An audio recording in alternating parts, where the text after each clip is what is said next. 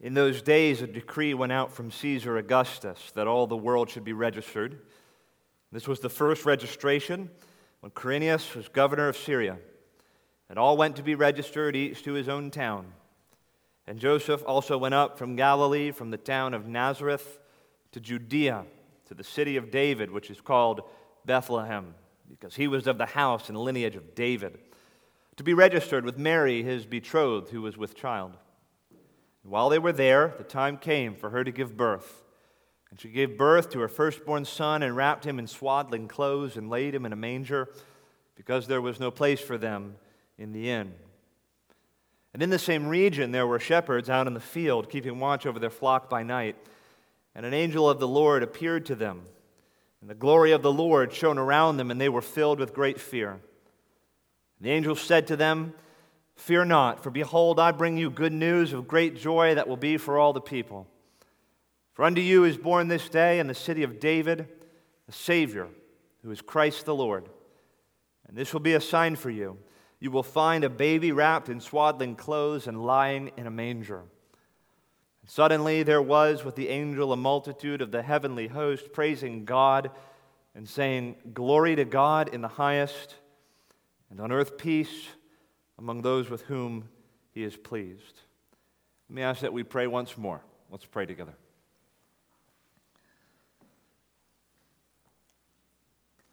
Father, now all we ask is that you come by your Spirit and work in our hearts and in our minds as the Word of God is preached. We pray, Father, that you would open our eyes to see wonderful things from your Word this morning. And as we consider the coming of Jesus Christ into the world, may it strike us with fresh glory, fresh awe, what you have done to accomplish salvation for us. We pray in Jesus' name, amen. I was, of course, preparing to preach on this passage, this text, this week. And so I was thinking on Luke 2 and the account of Jesus' birth and how his family had to lay him in a manger for there was no room at the inn. And then that humble scene, the contrast between it and the great scene out in the fields with the shepherds where the angel makes this glorious announcement and then the heavenly hosts come and sing glory to God. And as I was studying the passage this week, two other times during the week, the passage came to my attention in unexpected ways, ways I wasn't prepared for. Two really glorious ways in which this passage, particularly verses 8 through 14, the scene with the angel and the shepherds and the heavenly hosts that came to my attention. The first was Tuesday night. My wife and I, along with a few others from the church, went to see Handel's Messiah performed at Centenary Methodist in downtown. It was a wonderful evening, a glorious event, and was something we very much enjoyed. Right in the middle of Handel's great piece, Handel's Messiah, which is the story of the coming of Jesus into the world, and it does continue on to go to the cross and the resurrection and even the consummation. But midway through the piece, there is a famous choral piece. You have a soprano that first stands up, and she sings the text of verses 8 through about 13.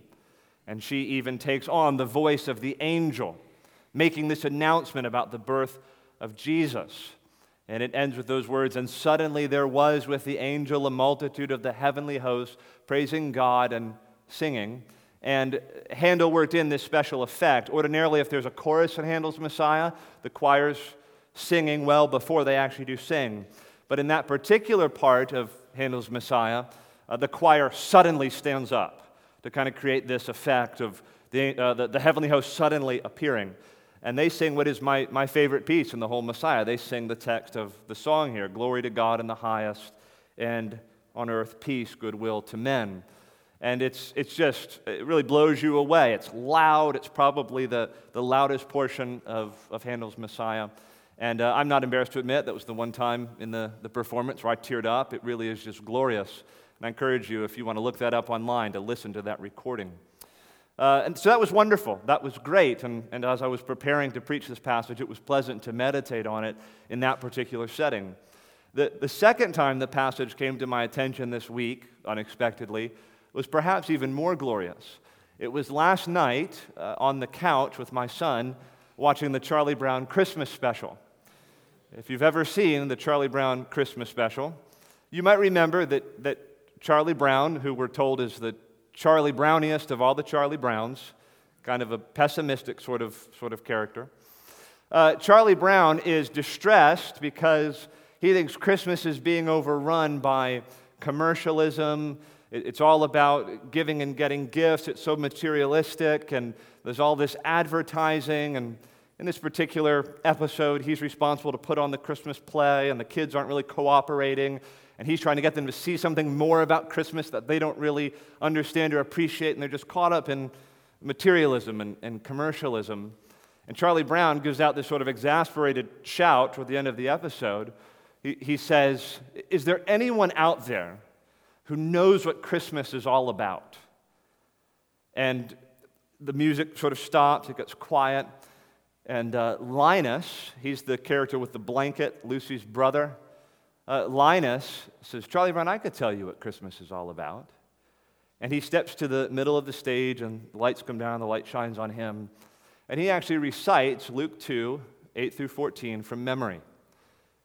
And then he turns to Charlie Brown, and he says, "Charlie Brown, that's what Christmas is all about." That was actually more striking to me because it was on national television in prime time. It may be the most clear gospel presentation that will be on national TV in prime time. But those were two examples of this passage coming to my attention spontaneously this week, and they're both wonderful. But it illustrates that this account of the angels, one angel in particular, coming and making this announcement to the shepherds, and then the song that is sung at the end of this passage, just very much in our minds this time of year. It probably is the most well-known, quote-unquote, Christmas passage. And many people, even in our culture, who wouldn't profess to be Christians, are aware of this passage. So I wanted to turn our attention to this passage this morning, as this is the last Sunday before we celebrate Christmas this Wednesday. And I want us to understand what it is the angels are talking about here, and maybe see some things that maybe we've not appreciated in the past. So the focus this morning will be on verses 8 through 14, particularly verses 10 and 11, and this announcement from the angel. There's two questions I'd like to ask this morning to frame our time. You could consider these two main headings. The first question is this: what is it that's announced by the angel? What is announced? And we have this clearly for us in verse 10. The angel said to them, "Fear not, for behold, I bring you good news of great joy that will be for all the people." Just break it up phrase by phrase, line by line. He says, "Fear not." And now, why would the angel have to say that? Why would these shepherds there watching their sheep by night, why would they be afraid? Why does he have to tell them, "Do not be afraid, fear not"? Well, if you look up just a little bit in verse 8, we read, "And in the same region there were shepherds out in the field, keeping watch of the flock by night. And an angel of the Lord appeared to them, and the glory of the Lord shone around them, and they were filled with great fear." The text doesn't say precisely why they were afraid. I want to suggest three reasons why they might have been afraid. The first is because the glory of the Lord was there. The glory of the Lord shone around them, and the glory of the Lord is so overwhelming and so awesome that people can feel afraid in its presence. Other references to the glory of the Lord throughout the Bible often bring about in people this experience of fear, this experience of being afraid in the presence of such glory. A second possible reason is because the angel of the Lord was there and he was stronger than them. There's a sort of raw power to this demonstration. This angelic being is standing before them, and there's the glory of the Lord that encompasses him in some way, and these men are afraid. Now, the angel came with no ill will, but maybe you've had this experience of just being in the presence of someone who's so much bigger than you, so much more powerful than you, and you just sort of feel unsettled and a little afraid in the presence of such a person. Well, magnify that 1,000 times. Here's this glorious angelic being. We don't know what he looked like, but it was glorious, it was magnificent, he was strong, he was powerful, and these shepherds respond with a feeling of fear. The third reason, though, and I just feel certain that this had to be present in the minds and hearts of the shepherds, they were afraid because they knew in their hearts that they were sinners. They knew in their hearts that they were sinners.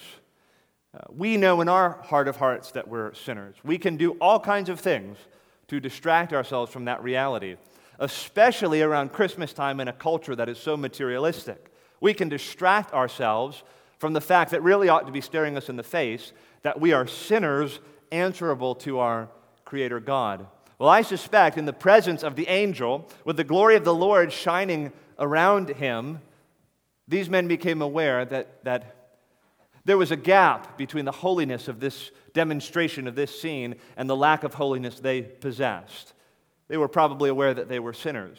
In Isaiah chapter 6, when Isaiah is in the presence of the glory of the Lord, the first words he says is, "Woe is unto me, for I am a man of unclean lips, and I dwell among a people of unclean lips."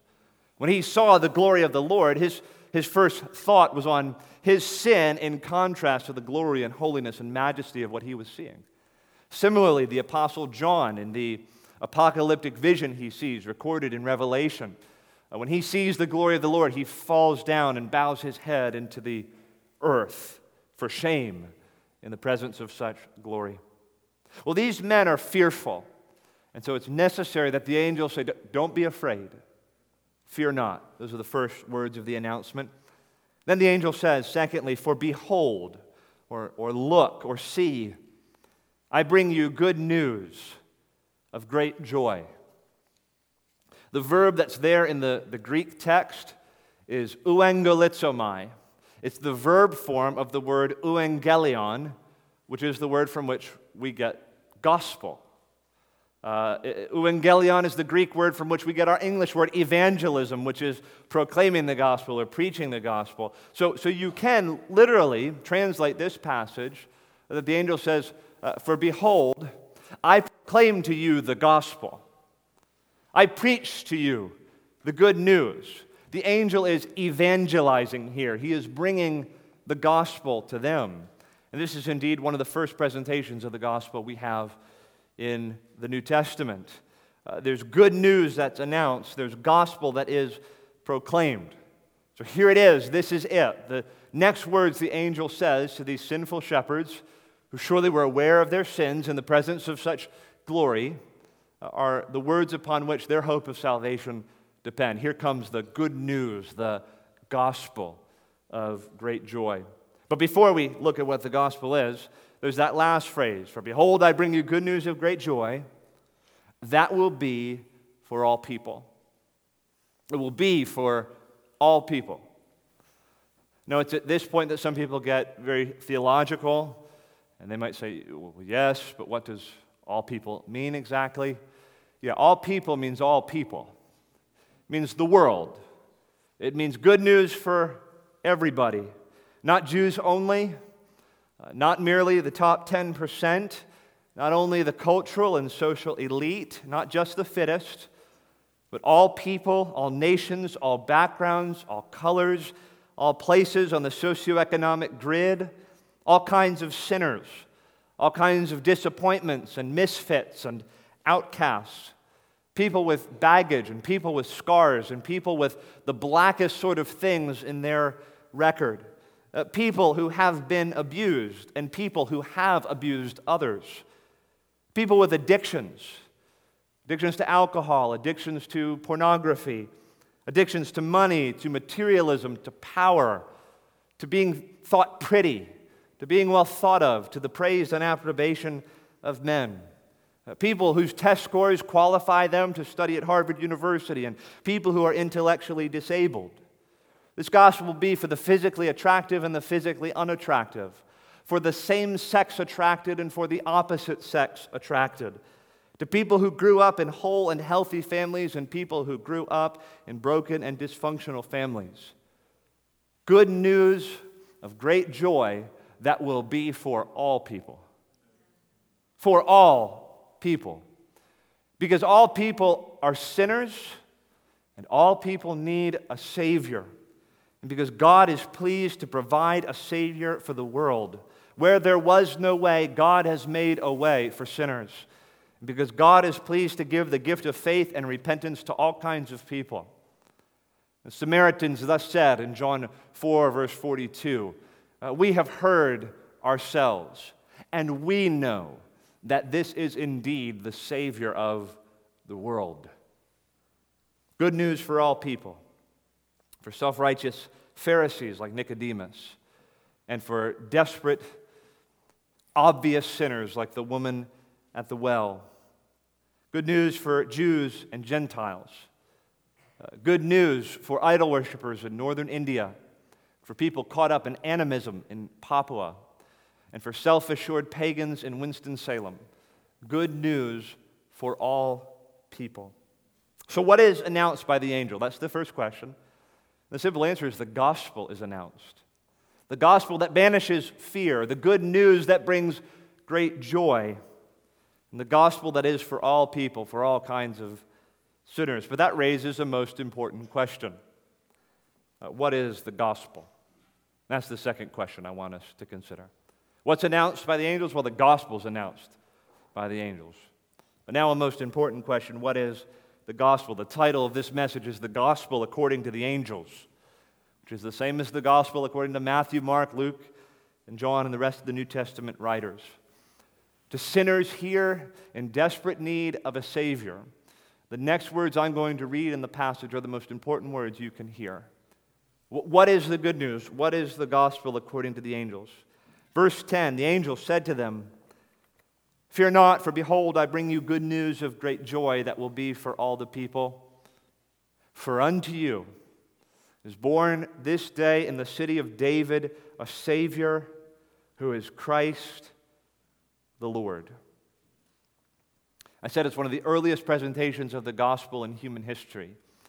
And personally, I think it's one of the best, concise summaries of the gospel in all the Bible. It's not exhaustive, it doesn't say everything we might want to say, but it's one of the best concise summaries of the gospel. I was talking to Brad Kinnison this week. He's a deacon here, one of our pastoral assistants, and he does some ministry with our youth here at Emmanuel.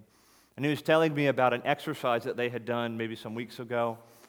He said that he had asked the young people, he passed out 3x5 cards, and he said, "Do me a favor, just write on the card what you understand the gospel to be.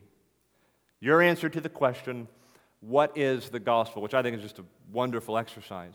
We ask that question in most membership interviews as well of those joining the church. And Brad was encouraging me. He said, "You'd be really encouraged. These young people really, I think they get the gospel." And almost all the answers were exactly right. There were maybe one or two that were dead wrong, but they were, for the most part, good and positive answers. The next 15 minutes of this sermon are for that one or two or three young people who got it wrong. And for anyone else here who doesn't have perfect clarity on the gospel. We strive in our Sunday school program and in our classes and in our preaching to make sure every sinner has crystal clear clarity on the gospel message. Because as Paul says in Romans 1:16, it is the power of God unto salvation. You need to know precisely what the gospel is, because it is through the gospel that sinners are saved. And we don't want anyone to leave this place misunderstanding the good news of great joy that the angels proclaim here in this passage. I want each of you young people, anyone visiting, anyone here who is unclear on the message of the gospel, you need to know this message. About a year or so ago, I was able to visit England, and I went to Stradbroke, small little village in Suffolk County. That's where J.C. Ryle preached before he became the Bishop of Liverpool. J.C. Ryle was a great pastor theologian in the 1800s. And the door of the church was unlocked, so me and Zach and my other brother, we just let ourselves in, went inside and walked around the church. And I climbed up into J.C. Ryle's pulpit, this big, august-looking wooden pulpit. And there, where only J.C. Ryle could see, carved into the wood of his pulpit were the words from 1 Corinthians 9:16. "Woe is unto me if I preach not the gospel." Sinners need to know this message with perfect clarity. And so, God helping me, I hope to explain this message now. What is the gospel. Let's just go with the words of the angel, phrase by phrase. First he says, "For unto you is born this day." For unto you. This is for you, in other words. The language reads that this son is given in birth for you. The purpose is for you. It's for your benefit, if you would realize it. This birth, this coming of the Son of God into the world is for you. God is not out here for his health. God is not just so lonely that he just needed to have more friends until he sent his Son into the world. No, this is for you, for unto you. You sinners who sit in darkness, you sinners who sit in judgment, you sinners who are in need of a Savior, this child is born. For unto you is born this day. And that's the second phrase, this day. For unto you is born this day, today. It was a day in history. It was a day at a real time and in a real place. A day just like today. That day had a sunrise and a sunset. It was a day planned in eternity. God had appointed this day. In Galatians 4:4, the apostle says that when the fullness of time had come, God sent forth his Son, born of a woman. There was a sense that a great plan was coming to a place of climax. The fullness of time had come, and on a day in history, the Christ came. For unto you is born this day, and then we read, in the city of David. Kids, this is a real city. You can actually go there today. That's a little over 6,000 miles from here. The city is called Bethlehem. It's the city of David. It's just a few miles from Jerusalem.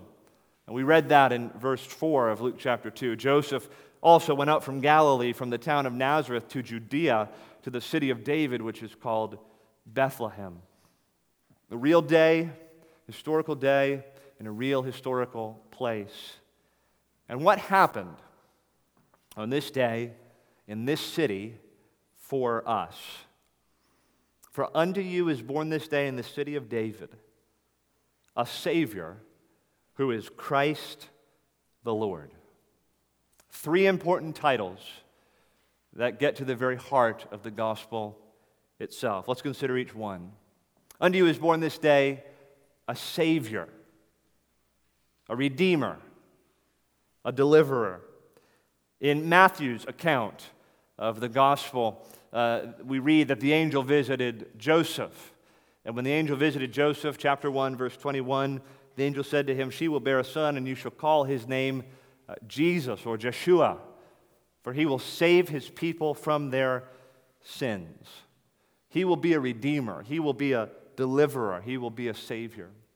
Now, to say that Jesus is a Savior implies something, doesn't it? There's something implied in that statement. Something that these shepherds surely knew in their hearts and something we know in our hearts. It implies that mankind is actually in need of salvation. It implies that mankind is actually in some sort of danger. The danger, the peril, the threat that we are under is so much greater than most people will tell you. Nowadays, when Christ is presented as a Savior, when that message is announced in many churches across the world, you listen to what it is that we're supposed to be saved from, it's a little different than what the church has believed historically. The idea of what it is that Jesus saves us from has undergone a great deal of revision over the last 150 years or so. Nowadays, when Christ is presented as a Savior, He's presented as one who can save you from a hard life or a disappointing life. He can save you from your background. He can save you from your past, or perhaps from various disorders and dysfunctions. Salvation is often presented. Salvation is that you will have a better, healthier, happier marriage with Christ. You'll have a happier family life with Jesus. You'll have financial peace with Christ. You'll have emotional stability with Christ. You'll have a friend in hard times with Christ. You'll have a cure for your loneliness and for your low self-esteem if you would just take Jesus on. What I'm talking about is sort of like the soft version of the health, wealth, and prosperity gospel. That Jesus comes to kind of give you what you need in this life in order to have a better sort of life. Listen, my friend, you don't need a Savior from your low self-esteem. You need a Savior from your sins. And you need a Savior from the wrath of God. And you need a Savior from hell itself. You need a Savior from the just punishment that your sins deserve. And for all those who know that they have done nothing in this life to merit the favor of God, but have only merited the just and holy judgment of a perfect and holy God, this gospel comes with good news. And it's good news of great joy. Because it means you can save me from my actual problem, not just some sort of symptom of that problem. It's not just that Jesus comes to cure my inner loneliness. It's that he stands between me and the hell that I deserve forever. That he actually can save me from my sins and handle my actual problem, my actual issue, that I deserve eternal punishment forever. So the announcement of the angels is that this Jesus is a Savior, that he can address conclusively and decisively our sin problem. He can make us right with God by his blood. He can forgive us our sins and put them as far as the east is from the west. He could cleanse us from every stain of sin. He could actually be a Savior for us. And for those who know that they're sinners, those who know that they're in need of a Savior, that is the greatest news, producing the greatest joy. Secondly, we read that Jesus is the Christ. For unto you is born this day in the city of David a Savior who is Christ. Now, Christ means the anointed one. It's a near synonym to the Messiah. The Christ is God's ambassador. He's the great deliverer, the redeemer, the liberator, the one who was longed for and expected and anticipated in the Old Testament. God's anointed one. God's Christ, God's Messiah. That God had made the announcement in ages past that he would send a mediator. He would send the Messiah, the Christ, who would represent God and would achieve redemption for his people. And he would conclusively address the sin problem and bring about redemption and salvation for sinners. And this Christ would one day rule and reign over all and establish peace and justice and truth throughout the world. This promise was expressed in various ways. It was first expressed in the garden after Adam and Eve had fallen in sin. There in Genesis 3:15, we read that God is going to put enmity between the woman and between the serpent and the woman's offspring and her offspring, and that there's going to come this one, this seed, this child of the woman, who will decisively crush the serpent's head. It's envisioned this great conflict between good and evil, and the promise God makes is that there's coming this Savior, Redeemer, Christ, who would crush the head of the serpent. The promise was made to Abraham that from his line, God would bring about a deliverer, one who would bring about blessing to all the nations. There would come this Messiah, this Christ, and he would establish salvation for all the peoples, not just the Jews, not just those who came physically from the line of Abraham, but indeed men and women from every tribe, tongue, people, and nation. The promise was made to David, King David, 1,000 years before the events of Luke 2, that he would one day have a son coming from his line, a king who's greater than David, who would reign on his father's throne forever. He would establish righteousness and salvation and peace and joy and truth throughout the world. And he would reign forever and ever as King of Kings and Lord of Lords. The promise was made through the prophets again and again that there was coming a Messiah, there was coming a Christ, and he would in some way suffer as a sacrificial lamb in the place of sinners, that he would die for his people, and that he would bring about actual forgiveness for them, eternal forgiveness for them, forgiveness that the Old Testament signs and rituals and system could not conclusively achieve.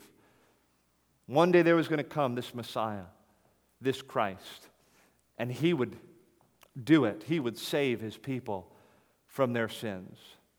So Jesus is the Savior. He can actually save us from our sins and the just punishment our sins deserve.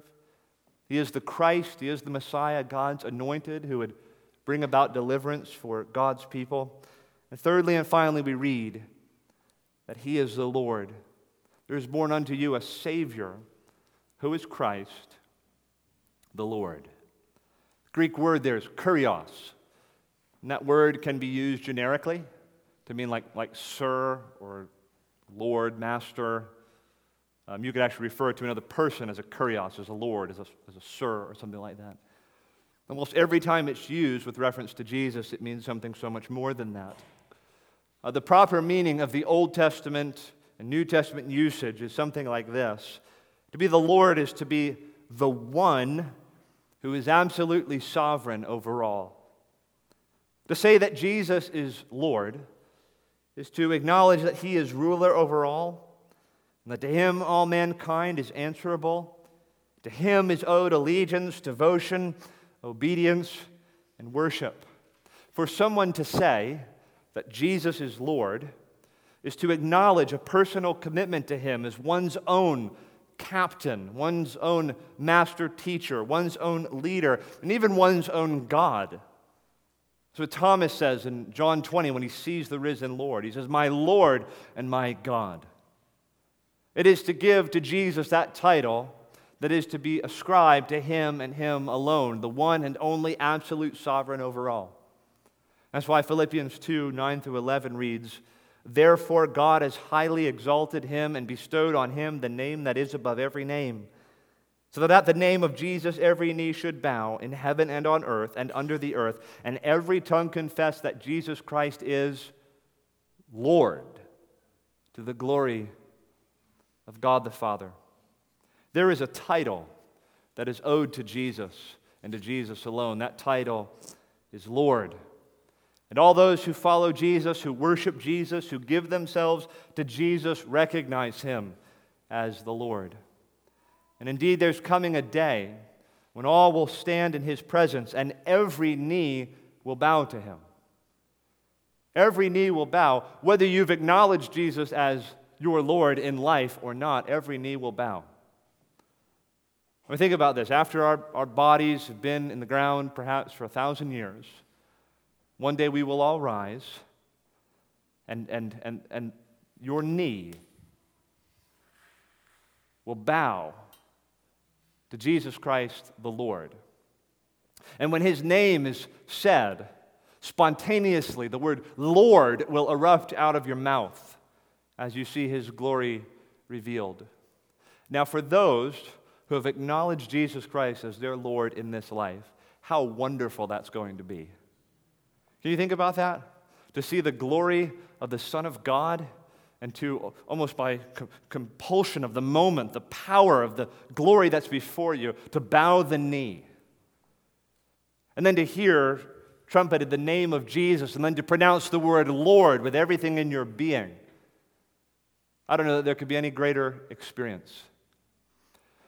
For those who have not acknowledged Jesus as Lord in life, you will acknowledge Jesus as Lord in death and in the life to come.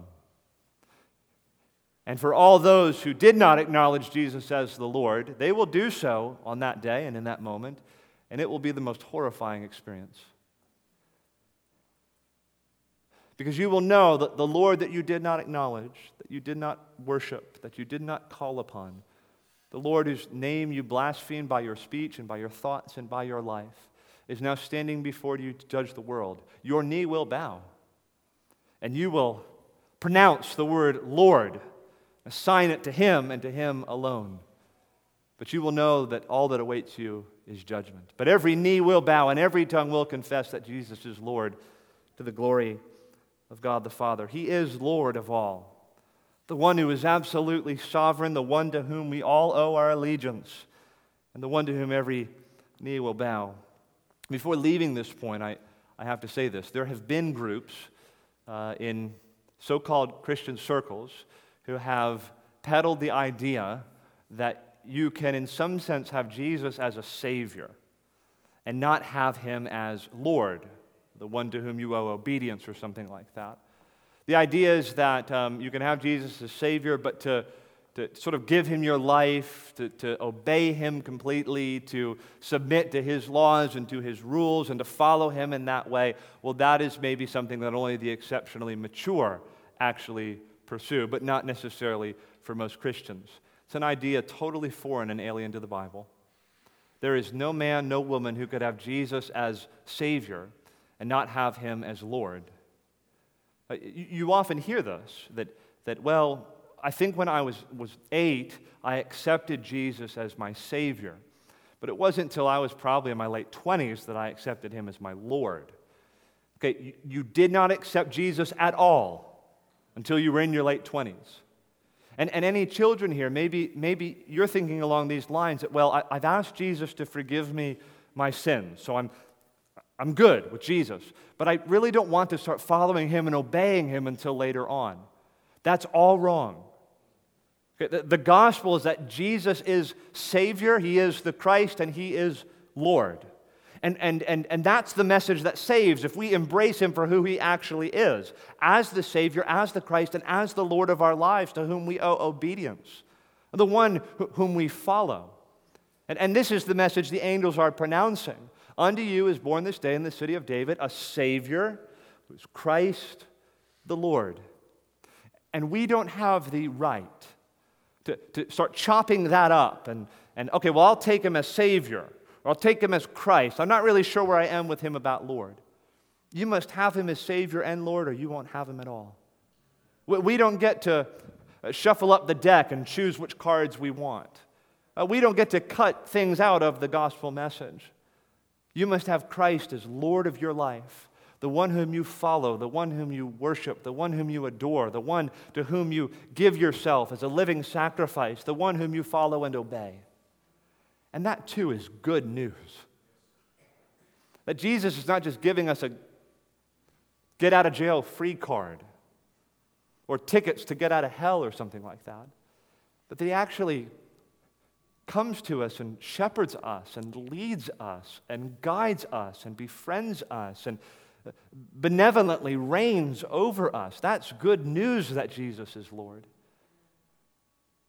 We don't want to accept him as anything less than that.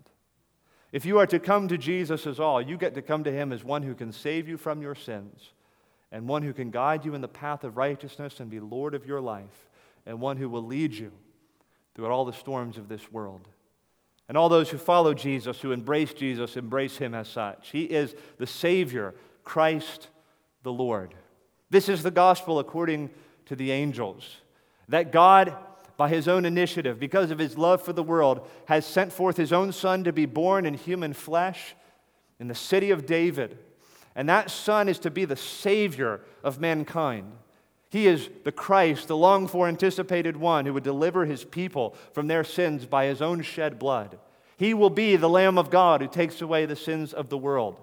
And for all those who embrace him as a Savior for their sins and Lord of their lives, who believe on him in repentance and faith, he will grant everlasting life. This is what the angels announce, that a Savior has come, and he is Christ the Lord. I can't close without mentioning, at least, verse 14 again. When the angel makes this announcement, it's almost like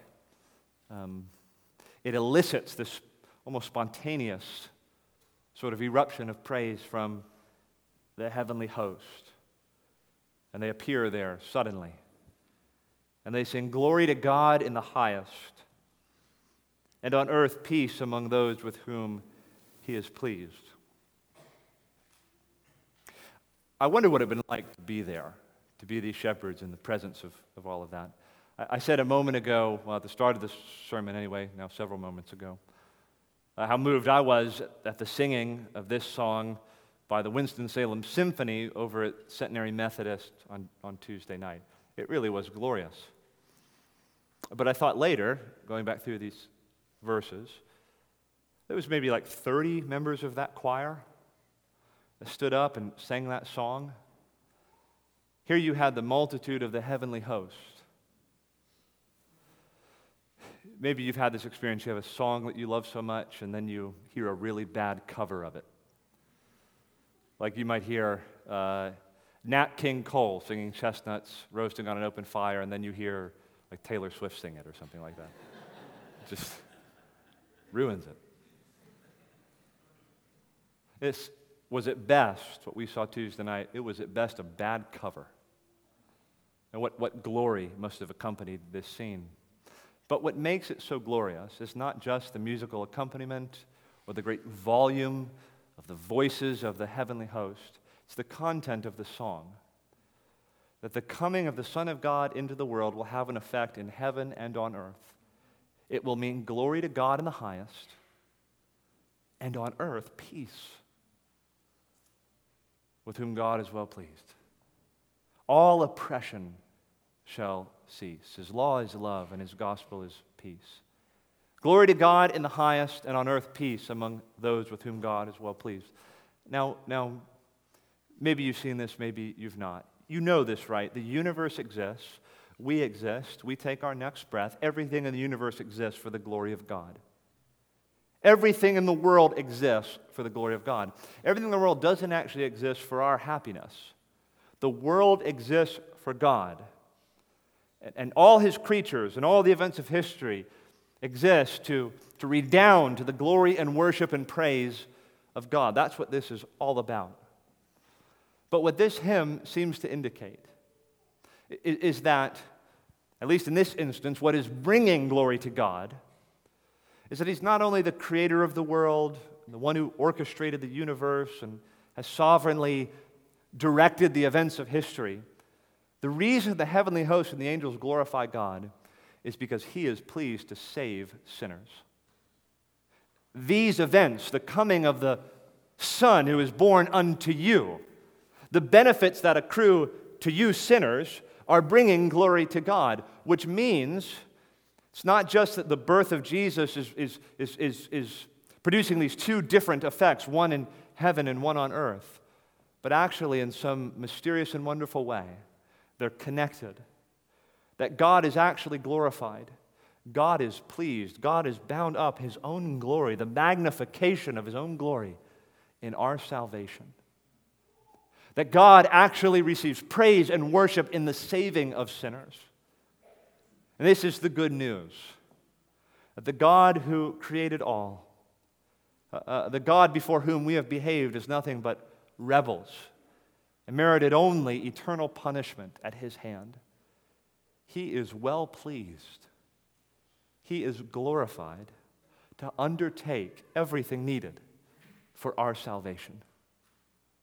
He calls on us to acknowledge His Son as the Savior, as Christ the Lord, to believe on Him, to put our trust in Him, to turn away from sins and follow Him as the Lord of our lives. That's His gospel, and the song of the angels indicates that our salvation will actually be the cause of glory to God. The coming of the Lord Jesus into the world will establish peace on earth, and that very redemption, that very peace, will be the cause of the heavenly host and redeemed sinners throughout the ages worshiping God for all eternity. That's good news. That's gospel. Let's pray together.